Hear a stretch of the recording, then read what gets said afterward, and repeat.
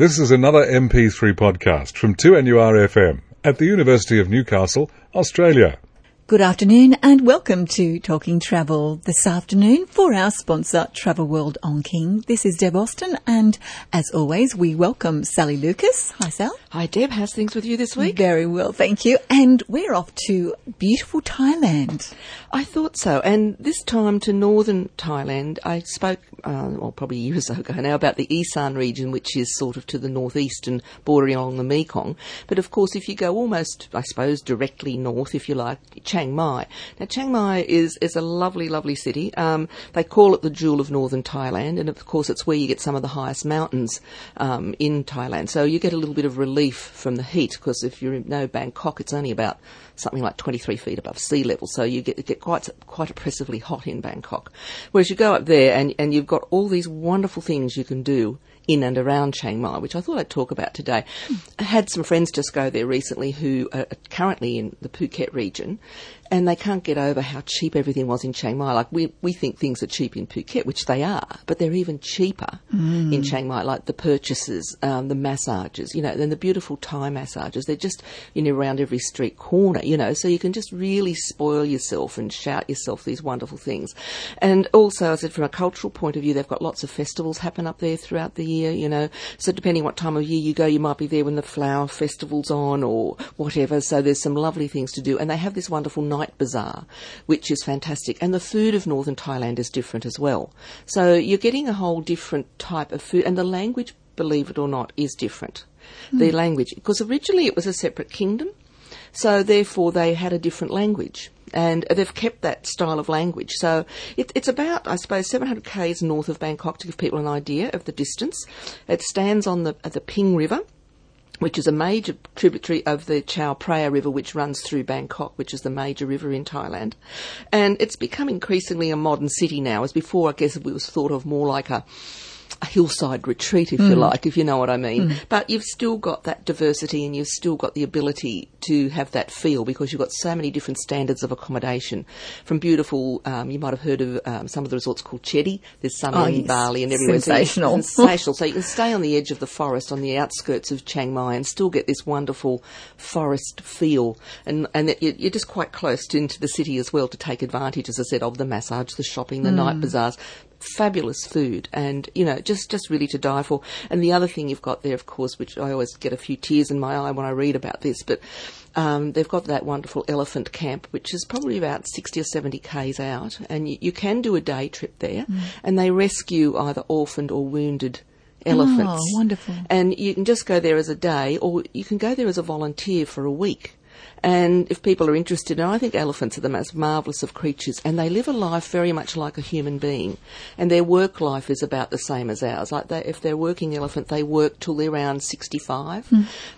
They like to bathe every morning like we do. And I think their pregnancy is a little bit longer. Oh, well, thank God we don't have that in common with them. But that's 3 years, isn't it? Or nearly 3 years. It's a long time. But then they're a very big animal, aren't they? So, yeah. So they bathe every morning, they eat, and then they go to work, and then they come home, and they're just wonderful. Placid and friendly, unless, of course, they're agitated. Enraged by someone doing something to them. And they say how an elephant never forgets, but on the other hand, they're very forgiving, because when you go to this elephant camp, I mean, obviously they've got these wonderful handlers looking after them, and there's one there who's quite an age now, and she's blind in both eyes, and she has another younger elephant looks after her, just like we would, not with an older parent or something.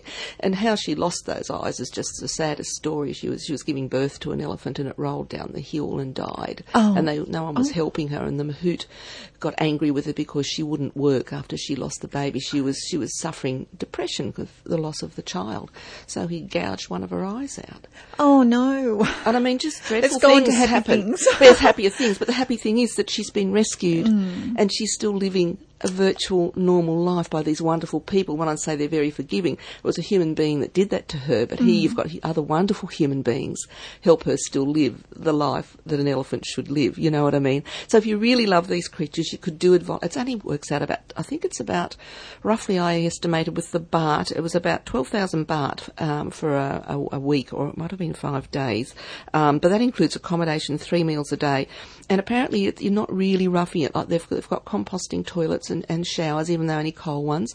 The accommodation is quite adequate, and of course 3 beautiful Thai meals a day, and you're helping these wonderful creatures, and you help wash them and feed them and, you know, attend to them. And I just thought it'd be a wonderful thing to do if you have that love of animals, and in particular elephants. So Chiang Mai has a lot to offer. They've got river rafting, they've got everything there, and as I said, very reasonably priced, and you're just getting away from that hustle and bustle of Bangkok. And not everyone wants a beach resort like Phuket. No, they want to experience all that difference back to nature. Yes, and you're bordering right on near Burma there, you know, you're way north, and of course the people are different, and the costuming is different again, like when I was in Vietnam and you go way north up there, you know. So yes, you're going to experience a whole different style of Thai people and beautiful food and beautiful nature and surrounds. So just think of Chiang Mai if you're doing a holiday to Thailand. You're listening to Talking Travel. So more on Thailand. More on Thailand. There's a little village out of Chiang Mai. It's only about 12 kilometres to the south, and it just started as a wood carving village, and it's called Ban Tawai, BAAN. Tawai. They have a website if anyone's interested in having a look at that as well. If you just Google it, it'll come up with a few websites for Ban Tawai. And it's actually the largest handicraft village in Thailand.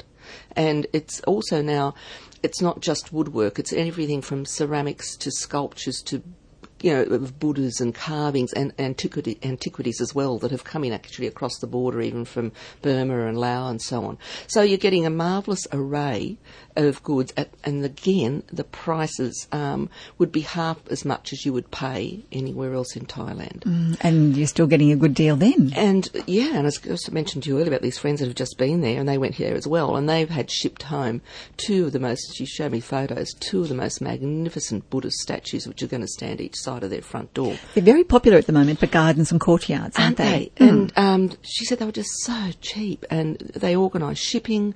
It's friendly.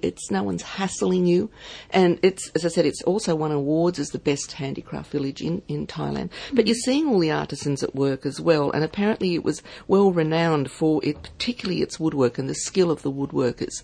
And you can see this happening, of course, and a lot of the things that typically, as I said, northern Thai, with some things that are now coming in, you know, from other areas. So I would certainly try and include that on your visit if you're in Chiang Mai as well. They just said it was absolutely amazing, and it's divided into areas. You know, there's all the woodworks in one area, all the ceramics, and even the road leading in now, there's little shops and stalls are starting to come in. So you're getting an avenue of, oh, good. You know, and it's just a wonderful place if you're interested in buying, you know, some natural artefacts that you would like to bring home. And as if they're big, they'll ship them for you, so no problem at all. Also with the culture, we did mention some of that earlier, how they have festivals, and they do have a lot of festivals in Thailand in general, like a lot of these Asian countries. I mean, India's another one that's got a festival every other day, I think. But if you want to be there when any of these are on, there's one called the Loi Krathong, and that's held on the full moon of the 12th month in the traditional Thai lunar calendar. Now, in the Western calendar, this usually falls in November, but of course you can always check this again through. There's another website called Amazing Thailand, and that's the Tourist Authority of Thailand in Australia, and they are most helpful giving out information on Thailand and letting you know when festivals or anything's on, or of course through your travel agent if you don't have a computer yourself. I think with all these sorts of things, Sally, I think it's a great idea to actually speak with your travel agent and speak to your favourite travel, because then they will organise and make sure that you are aware of all of these fantastic places to go and see, because sometimes you can't find that on the internet. You don't know where to look, whereas the travel agent can always help you. We can direct you, and if we can print off information as well, of course, but if they want to access it themselves, that's fine. We can give them phone numbers, you know, the names of the tourist bodies that are based in Australia, and they're fabulous to go and visit. Like if you want to have a little day trip down to Sydney and go to the different tourist authorities of the countries you're going to and collect all this information, because the brochures are quite heavy if you like the actual hard copy of a nice coloured brochure. A lot of people do. Well, that's right. And these tourist authorities aren't wealthy, so they can't afford to be posting out a lot of heavy brochures all the time. So I always recommend to people, take a trip to Sydney and go and visit some of these tourist authorities. They're more than helpful, as well as your travel agent who'll head you in the right direction as well. So that's one of the things. And what they do with this, they have assemble floating banana leaf containers decorated with flowers and candles, and they all just float down the river. Oh, beautiful. And it's just just beautiful. That candles come a lot into what they do. A lot of the festivals involve water and using candles, and it's fantastic. Then they've got Songkran, which is another festival held in mid-April, and that celebrates the traditional Thai New Year, and lots of festivals and parades, and there's a Miss Songkran beauty competition happens there, and etc., etc. There's a flower festival, which is 3 days held in the first weekend in February each year, which is wonderful. And again, you've got all the beautiful tropical flowers then are in full bloom, and they have these wonderful floral floats and parades and traditional dancing, etc. And Sally, the people are really friendly, aren't they? Absolutely. And that was a comment, again, these friends I've met in Vietnam. It was just interesting listening to other people, talk about a country. And she couldn't get over, again, the friendliness of the Thai people, and they loved the food and how it was so inexpensive. And, of course, Vietnam is very much the same as well. And they love that customer service is really high on their agenda. It's very, very important. It's something we could learn a lot from, Deb, out here. But, yes, so just keep all these festivals in mind. But the other thing, also remember to check on when some things are closed, with your tourist authority or agent, because you don't want to be somewhere to visit a particular museum, art gallery, whatever. Like a special holiday. Yeah, and find it's a special holiday or it's not open. So that's always keep that in the back of your mind to check what's on when you're in that particular city or what's closed as well. It's a good idea, and another thing to contact your travel agent about as well. And that's Talking Travel this week for our sponsor, Travel World on King. Thanks, Sal. Have a great weekend. Thanks, Deb. Will do. And we'll be back next week after the 1 o'clock news for more great travel ideas right here on 2NURFM 103.7.